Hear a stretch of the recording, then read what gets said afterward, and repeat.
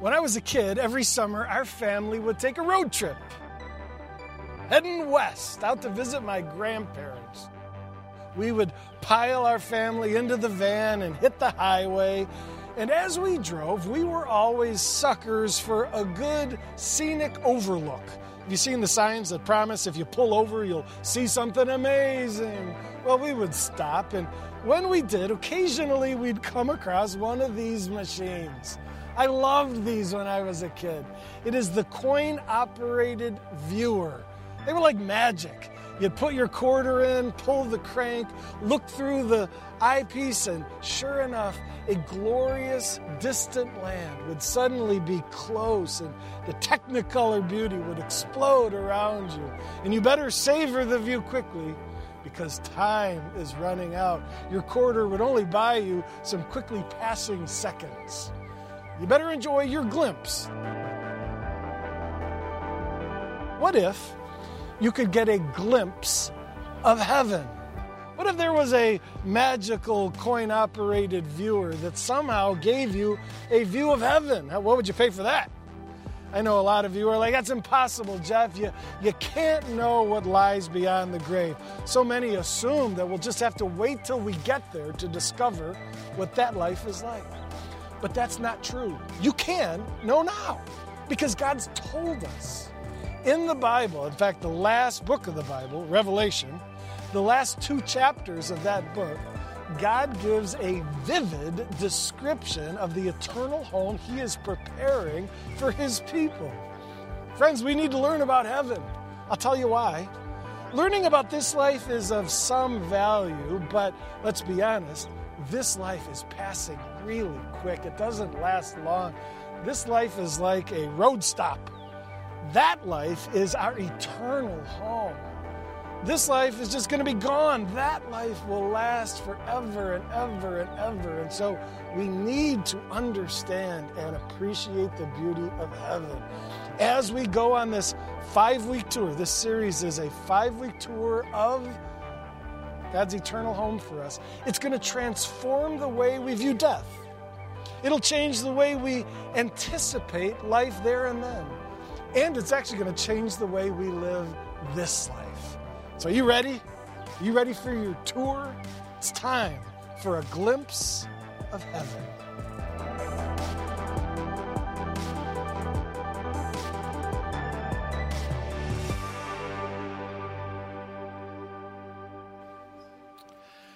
So I wonder what you think you'd see if you could look through one of those babies and see heaven. Everybody's got a perception in their mind of what they think heaven is like. I wonder how correct your perception is. I'll tell you, mine was way off for a long time. I used to think heaven was like what's on this mug. I was given this mug a long time ago. I've kept it because, look, this is what I thought heaven was like. It's a Far Side. Remember Gary Larson? It tells dude sitting there in his robe, his angel outfit, and wish I brought a magazine. Isn't that what people think heaven is like? First of all, this environment, it being on clouds. You're like floating out there. Some would say you become an angel when you die. But many would say, sure sounds boring to me. Remember to bring a good magazine because you're going to need it. It's going to be boring. I used to think heaven sounded really boring to me. Friends, that is very prevalent. I'll give you a quote of a guy. This is Isaac Asimov, the famous science fiction writer, wrote for a long time. Here's what he said. I don't believe in the afterlife, so I don't have to spend my whole life fearing hell or fearing heaven even more. Wow. First of all, I'm not sure how choosing not to believe in something takes away the danger, but we'll go with it. For whatever the tortures of hell, I think the boredom of heaven would be even worse. Now, I appreciate Isaac just saying what most don't have the guts to say, but think. And that is that heaven sounds really boring. And yes, if it's like this mug, it is really boring. And so, is it like this? How did this whole view of heaven come about? I thought maybe I'd give you a little history of the origin of this perception of heaven being an immaterial, floating out there, I've become an angel kind of thing. First of all, it dates back to a Greek by the name of Plato. I married a Greek, so I'll just say it. Greeks ruined the world. Anyways, now here, that's not true. That's a joke. I love Greeks. Plato was really smart, a philosopher who believed that the material world was bad and that the spiritual world was where it's at. Sounds Christian at first glimpse. But he went on to say, the physical is awful. It's evil. We got to dream of that day we will shed this earthly shell, get rid of our physical body. Let's dream of the day we will escape this physical world and get to a spiritual world. The emphasis on the spiritual over the physical sounded right to the early Christian fathers.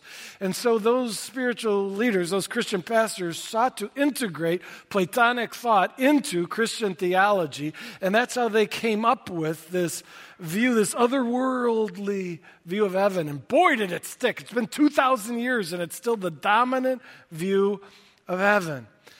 Now, when it comes to people becoming an angel when they die, I didn't know where that origin was until I did a little research and I discovered it was this guy, Emanuel Swedenborg. He's a Swedish theologian, Lutheran guy. Back in 1758, he wrote a book on heaven and he speculated that when you die, you become an angel. That just made sense to him, and it exploded in popularity ever since then. My Norwegian grandfather said, don't ever trust the Swedes. And boy, was he right. I should have, he had. So here's the problem with Plato and Emmanuel. They're both speculating. They are both using their reason, their imagination to come up with what they say about heaven. And friends, you can't do that. What you think, what I think doesn't matter. We're guessing. What matters is what God thinks. He is the one who knows. He's the maker of heaven. And so we're going to study the Bible. In fact, this message is entitled, The Environment of Heaven. And to know the environment of heaven, we're going to look in the book because God gave us a book to tell us. When it comes to understanding God, we don't guess. We look at His self-revelation. When it comes to understanding the way to get right with Him, we don't guess. We look at the book. It tells us His description. When it comes to heaven, and we want to know, are we floating around on clouds? We go to the book. And we're going to the last two chapters of the Bible, Revelation chapters 21 and 22. And here I start now with Revelation 21, verse 1. Then I saw a new heaven and a new earth. For the first heaven and the first earth had passed away. This verse is so chock full that, believe it or not, we're going to spend the entirety of our message going no further than verse 1. All right? And I'll start with highlighting these words. Then I saw. Who's I?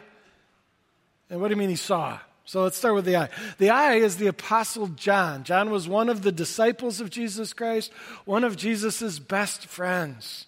The only of the disciples who wasn't killed for his faith. All the others were martyred. John, at this moment, is an old man. He has been arrested for his faith and imprisoned on an island called Patmos. And it's in that prison, at that old age, that he had a vision. When John says, I saw, it's that God has placed this video, if you will, in his mind. God just said, John, you need to know what heaven's like, not for your sake, but for the people's sake. John, you're an author of Scripture. God said, before you die, you're the last of the disciples. I need to give a little more information. And so God gave John this vision of heaven for our sake so we'd know. You'll notice I've highlighted the word revelation here, the title of the book, because the whole book is a revelation. It's a vision that God has given John of what the future, and specifically in these chapters, of what heaven is like. All right, next slide. I highlight this last phrase because it gives us an idea of when this heaven is that John is seeing. He says, I saw a new heaven and an earth, for at this point, the first heaven and the first earth had passed away. That tells us this is in the future. He was not getting a view of heaven today. He was getting a view of heaven when this earth has passed away. And this earth is still here, and it was here in John's day. So it wasn't the now. One of the things we find in Scripture is there is a present heaven, and then there's a future heaven. It's the future heaven that John saw. The present heaven is great. We know that Jesus, when he was talking to the guy dying on the cross with him, he said to that thief on the cross, he said, I tell you the truth, today you will be with me in paradise. And so when people, Christians, die today, they immediately go to a glorious present heaven that's described as paradise. And they're immediately with Jesus. It is amazing, but it's not the future heaven that we're going to focus on in this series. You say, why are we focusing so much on the future heaven? Because of the longevity of our time there. We are going to be there for a long, for eternity. For billions and trillions of years. And since that is our dominant eternal home, it warrants the focus of our attention in this study. All right, next slide. I am highlighting these quotation marks. It's so interesting. When John goes to describe what it is he saw, he chooses words that are a quote from the book of Isaiah. Isaiah 65, verse 17, God prophesied through Isaiah the prophet, I will someday make a new heaven and a new earth. And John knew those words. And sure enough, when he saw that, he's like, it's true. So he quotes. The reason I put the quotes there is to just emphasize that though we're looking at Revelation 21 and 22, they are not the only section of Scripture that talk about heaven. There's much in Isaiah and beyond that speak of heaven in our Bible. All right? All right, next slide. All right, this is confusing. The word heaven can mean two things. All right, and you got to understand both of them. One use of the term heaven is how we're using it in the title of this series. A glimpse of heaven. Heaven as in the eternal home and where we're going to be with God when we die. That's one way you can refer to heaven. The other use of heaven in the Bible is to refer to the heavens, which is a reference to outer space and the sky. And it's that's being used here. When John says, I see a new heaven and a new earth, he's talking about a new universe that God is creating. There's new galaxies and new nebulae, and there's new black holes and all the wonders of outer space. That's what's being referred to here. And so now let's go to earth. And this is the shocker, friends. Maybe it's not a shock, maybe it is. No clouds. No drifting in an immaterial world. Our eternal home is a planet. A big, round, made of dirt and rock planet. One of the things that is shocking about Scripture, as we contrast the view of the world regarding this ethereal floating place, is that the view of Scripture, I got another mug here, and this one's full of dirt, soil. It's a muggo earth right here.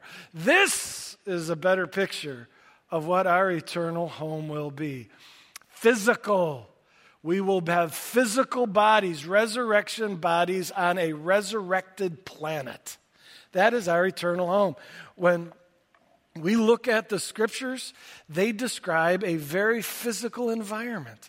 In fact, I'll just give you a little foretaste of what's to come in Revelation 21 and 22. When we look at these glorious passages, here, this is what we're going to find. We're going to find described in those two chapters a bustling city with magnificent walls and huge gates that swing open to winding streets. There are majestic mountains, natural springs that are creating rushing rivers of crystal clear water. There are stately trees, and there is delicious food, and there are precious gems. And for you animal lovers, there are wonderful animals. That doesn't say that in these last two chapters, but other passages about heaven make it clear. Incredible animals will fill this new environment. But we are going to a planet. And I will go even further to convey my conviction that the planet we're going to, it's called Earth here because it is this earth. And you say, what? No, seriously. I am convinced that heaven, our eternal home, is this planet restored and remade. And I am in the majority of scholars would agree with that. There are some who argue, no, it's a totally new planet, but they're in the minority. And I'm convinced that the dirt of this earth will be our eternal home for scriptural reasons and for theological reasons. What we discover in Scripture is this theme of redemption. You know redemption? That's Jesus came to save the day, to redeem humanity and the world. There's a problem. The problem is human sin and rebellion. Everything went wrong. Adam and Eve said, we don't need you, God. We're not going to follow you. You can talk. We're not listening. And that cosmic rebellion caused the curse. The curse is how everything has gone wrong. Everything's in decay and death and disaster and disease and suffering and relational breakdown, causing so much agony. It's a mess. Jesus comes to save the day. The coming of Jesus Christ is the coming of the Savior, the rescuer, the hero.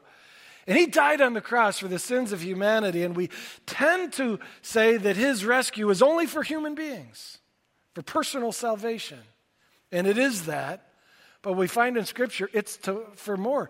He didn't come just to save people. He came to save the universe and free the universe from the curse and to restore the beauty that God intended. Here, I'm going to show you a bunch of verses that point to this restoration theme.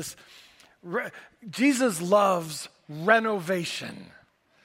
You've watched the reality TV shows where like a horrible house is restored. Someone says, I got a dream. You say, my dream is bulldoze it down. And they say, no. I'm going to strip it down to the studs. I'm going to rebuild this house in glorious fashion. That's what we're about to see. That's what God's in that business. He may strip it down to the studs. In fact, there's a passage in 1 Peter 3 that says the earth will be laid bare. It implies that like a bulldozer just taking it all down, but the same ball of dirt is going to be remade in glorious fashion because the Lord loves remaking things, saving the day. Look at this. Colossians 1, verse 20. God was pleased to reconcile to himself all things through Christ. All things through Christ. All things, not all people. All people are not reconciled. Many, those who have trusted Christ, are saved, but those who refuse to be reconciled to God will go to hell, separated from God forever. Here it's saying all things. It's speaking of the physical universe. Jesus came to reconcile all things to himself, whether things on earth or things in heaven, by making peace through his blood shed on the cross. When you think of the shed blood of Christ on the cross, is it for you? Absolutely. But it's more than just you. It's to restore all that's gone bad and fix this broken planet. Here, look at Jesus' passion for renewal. Revelation 21, verse 5, Jesus says, I am going to make all things new.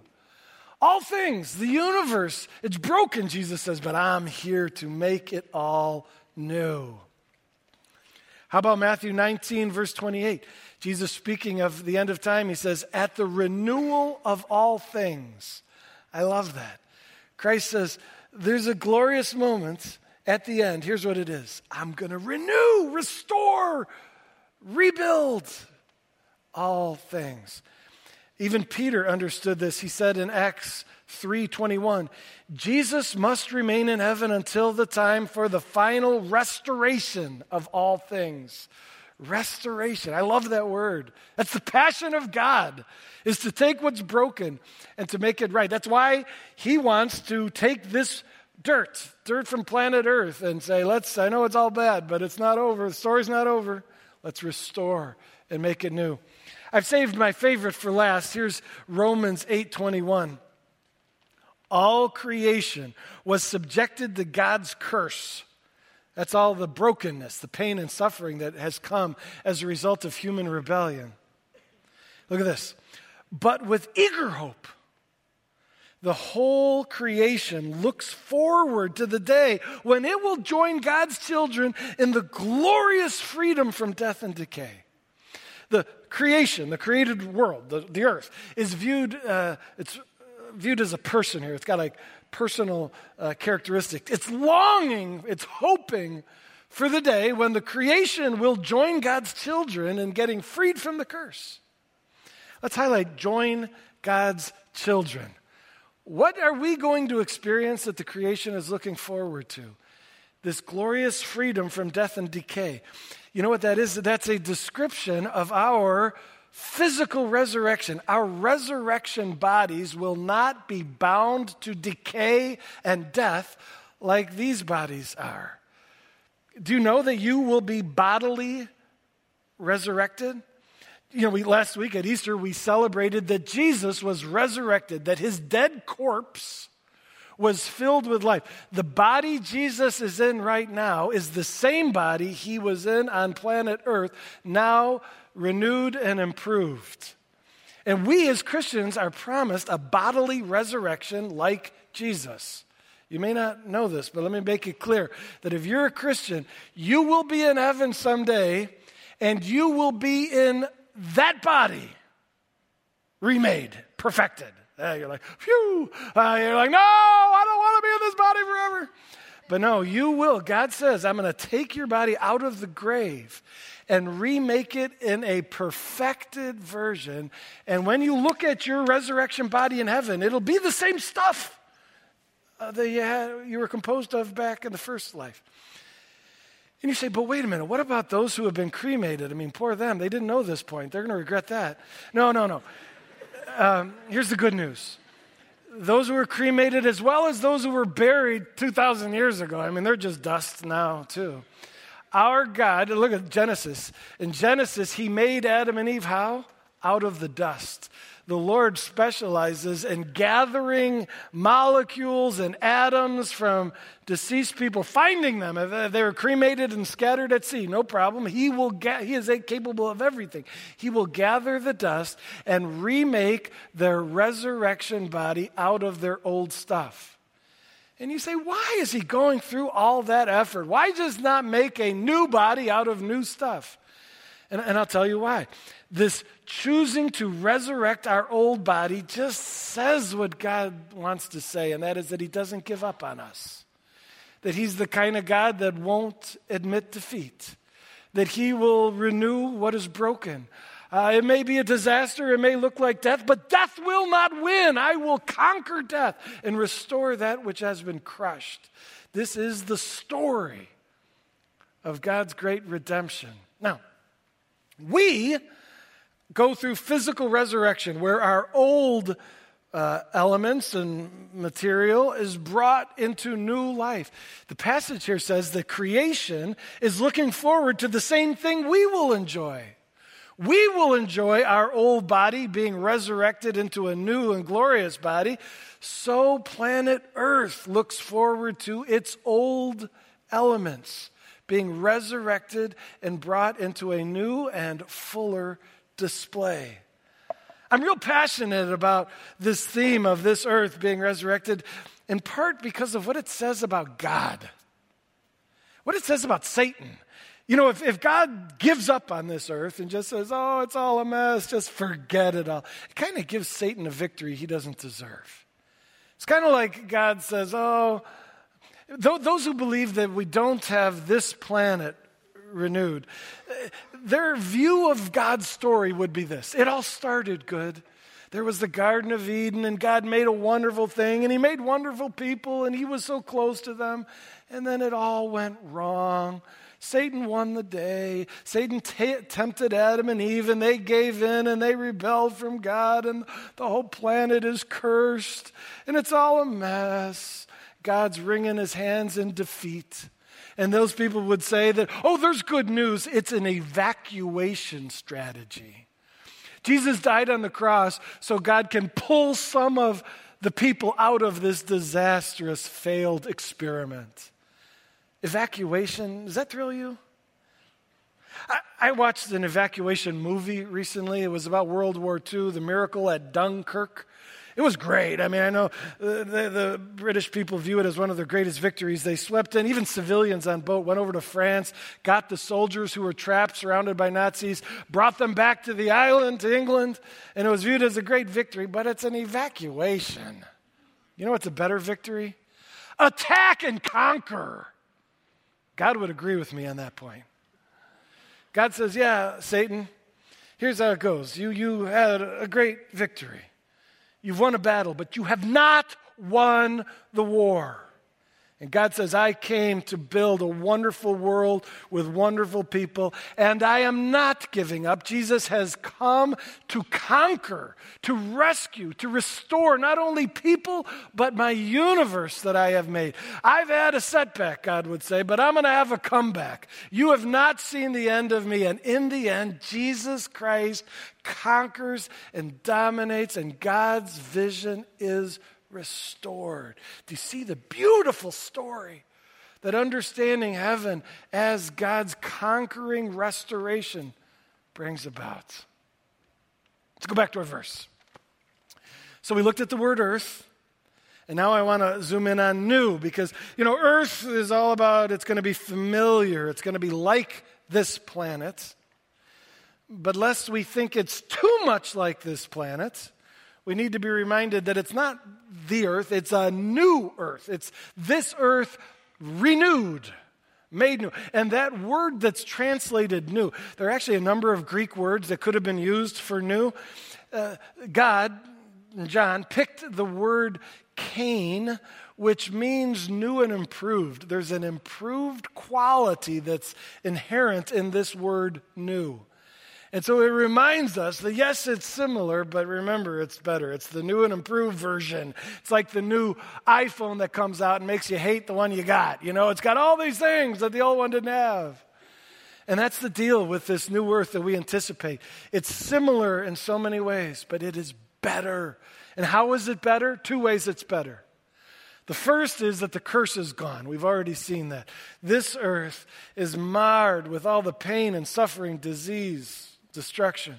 That will be removed. But that's not the only betterness about it. If that's all was the removal of the curse, then heaven would be like the Garden of Eden. But the Bible says heaven is better than the Garden of Eden. Not only is the curse removed, this is a new and improved version of God's sculpture. It's like God's the artist, and he said, you like this world? Yeah, I made it, but I've saved my best for later. You've not seen the best I can do. You wait till you see the next earth. The mountains will be more glorious. The rushing rivers will take your breath away and make these look small in comparison. Music will rise to higher soul elevating levels. It's all going to be amazing. It's going to be better. Just let your mind dream as to what that looks like. God's saying, yeah, this glorious creation I've made tells you what I do, but you wait. The new earth is a whole nother level. I want to highlight these two words, new earth. Friends, as you take away this message, just take those two terms. They will serve you so well. Where are we going to be? What is the final heaven going to look like? It's a new earth. Earth reminding us that it's physical and it's like this earth. The things that we love about this earth will be there or an improved alternative to them. But it's also new. This reminds us that the things we hate about this world will be fixed and removed, and all the suffering will be gone. Where are we going? A new earth. And when you understand that, the implications in your daily life are immense. You may not see that right away. How is this going to change my life today? C.S. Lewis gives us a statement that's helpful to show us how it's going to change our lives today. C.S. Lewis says, when you really understand heaven as the new earth, Lewis said this, we have joy when this world reminds us of the next, and we take solace whenever it does not. Let me clarify. Whenever we see glorious things in this world that remind us that we're going to a new and improved earth, we have so much joy in the anticipation of the better version of this wonderful thing. That's the joy that it can bring, joy of anticipation. What about solace? Every time we see things in this world that we know are awful and painful but will be removed, we are comforted to know that these awful things are temporary and will soon be past and will not be a part of our eternal existence. Great truth. Are you living this? I lived this week. Can I share just like personally how this truth about heaven impacted my life this week? I'll give you a good thing and a bad thing, a joy and a solace. The joy was when, about a week ago now, I went with my daughter, Jorah, who's a freshman in college, my 11-year-old son, Jake. The three of us took a walk in a forest preserve. I love the woods. No leaves in the trees, so it's just like a piece of art with all of these trunks and branches creating this sculpture of geometry. It was just gorgeous.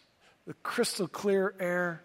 We stumbled upon a tree that had fallen over another tree, creating like a natural teeter-totter. And Jake and Jorah jumped up on one end of this trunk, and I jumped up on the other, and we started rocking it back and forth, trying to knock each other off. We were laughing.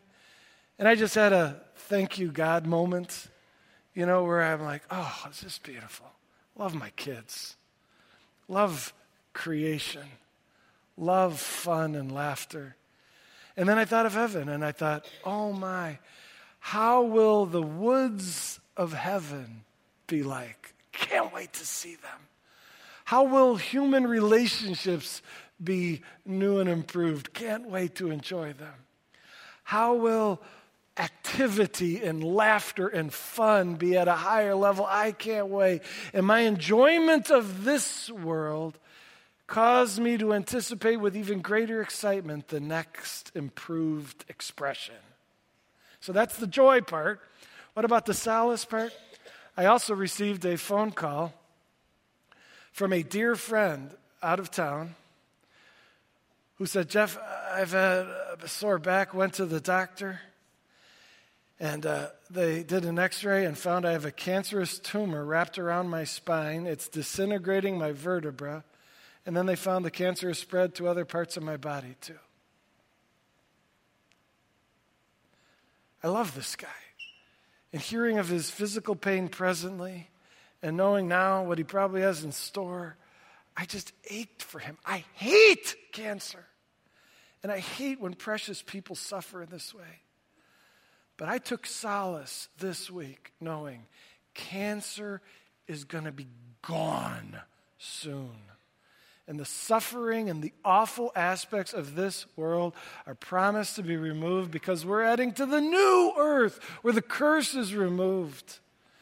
And though it's awful, I receive some comfort from the Lord in the reminder of the temporary nature of suffering.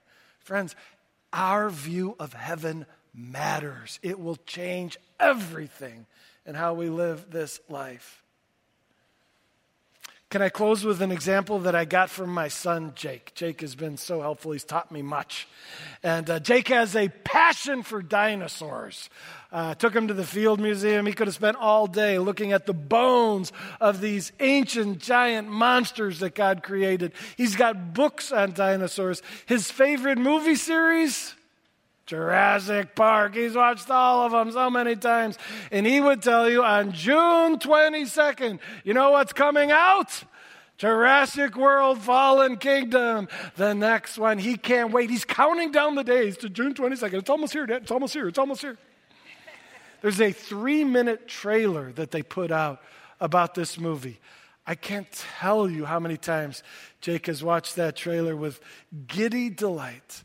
I can't tell you how many times he has forced me to watch that trailer with him. And I always do because it's so fun to watch Jake watch the trailer. He studies the trailer to try to pick up subtle references to what the plot will be. Who are the characters? What's the problem? What's going to happen? And Jake just delights in what the trailer tells him about what's to come. He looks at the special effects. He's like, Dad, do you realize these special effects? These are better than any of the previous movies. Those dinosaurs are going to be so alive. He's so excited. Hey, that's where we are today. We're living the trailer. Do you realize that? This isn't the thing. This is just the little thing that gives you a hint of the thing. And so we should study the trailer and look at the woods and the mountains and the people and the music and the art and say, oh my, this is telling me a little bit of a greater expression of what is to come. I can't wait. But it's not just studying the trailer, it's enjoying the trailer. Jake watches the trailer not just so that he can understand a little bit of what's to come. He really enjoys watching that trailer. He gets so caught up and excited. He enjoys the trailer because he knows it's just promising more to come. We should enjoy the trailer. Live the trailer. Enter into the joy of the trailer knowing that it's giving you a foretaste, a teaser of the greater blessing and joy to come in the real thing. How cool is that? That's our story. Friends, are you counting down the days like Jake is to this movie? He's like, it's almost here, it's almost here. That should be our excitement, anticipation for the great restoration, for the great redemption, for the great renewal that Jesus is preparing for his people. I'm going to close in prayer, but I want to make this a specific kind of prayer. My greatest fear in this series is that somehow you'd come to the assumption that we're studying the heaven that everyone goes to. No. We're studying the eternal home for some, those who have been reconciled to God, those who remain in rebellion and refuse to accept the gift of reconciliation Jesus has extended. They don't go to heaven. They go to a place called hell where they're separated from God forever. And so it's so important that I make it clear, do you want to go to this place called heaven? Well, then you've got to do business with God. You've got to seek reconciliation with your Maker on his terms. And his terms are this. He's provided a way. It's his Son, Jesus Christ, who died on the cross to pay the rebellion for your sin so that forgiveness and reconciliation can be freely accessed for any who want it. I know it's about a little redundant. I gave an opportunity at the end of the message on Easter last week, but I feel the need to do it again just because we're studying heaven, and if you want to be there, I want to show you how. All you got to do is in prayer, cry out. And I'm going to close in prayer, but what I say isn't nearly as important as what you say silently because God's listening. So let's bow our heads and let's pray. And if you want to get right with God and know you're going to heaven, join me. Lord, we want to go to heaven, to this new earth, to taste of the glory of the first morning and that improved home that you are preparing. And Lord, we just can't wait. We cannot wait. Jesus, we know you came to save the day, that you are the great restorer, the rescuer, the redeemer. And so Jesus, rescue us. Sweep in and save the day in our lives. Take away our guilt and sin, Jesus Christ. Be our Savior. We ask you to forgive us. Apply what you did on the cross, that death on our behalf. Apply it to our lives, even now. And Jesus, not only take our sin, take our life. It's broken down, but you specialize in restoring broken down things. And so be the Lord, the King, the leader of our lives, and make something beautiful out of our broken lives. We want in. We want to say yes to your offer. Jesus, we want to be with you both now and for all eternity. We look to you. In Jesus' name we pray. Amen. Amen. We got a fun song, do we not? I love this song. This is, you go through phases where like a song has become your favorite song. This song has become my favorite song. It's profound. It celebrates creation, God creating the world. And we appreciate creation even more now, realizing it's not only the place we enjoy today, but it speaks of our home to come. And so we want to celebrate his creation. But the song goes on to tell of the redemption, of the rescue that Jesus came to bring, the restoration that we anticipate. So let's stand and let's worship God, the Creator, the Redeemer.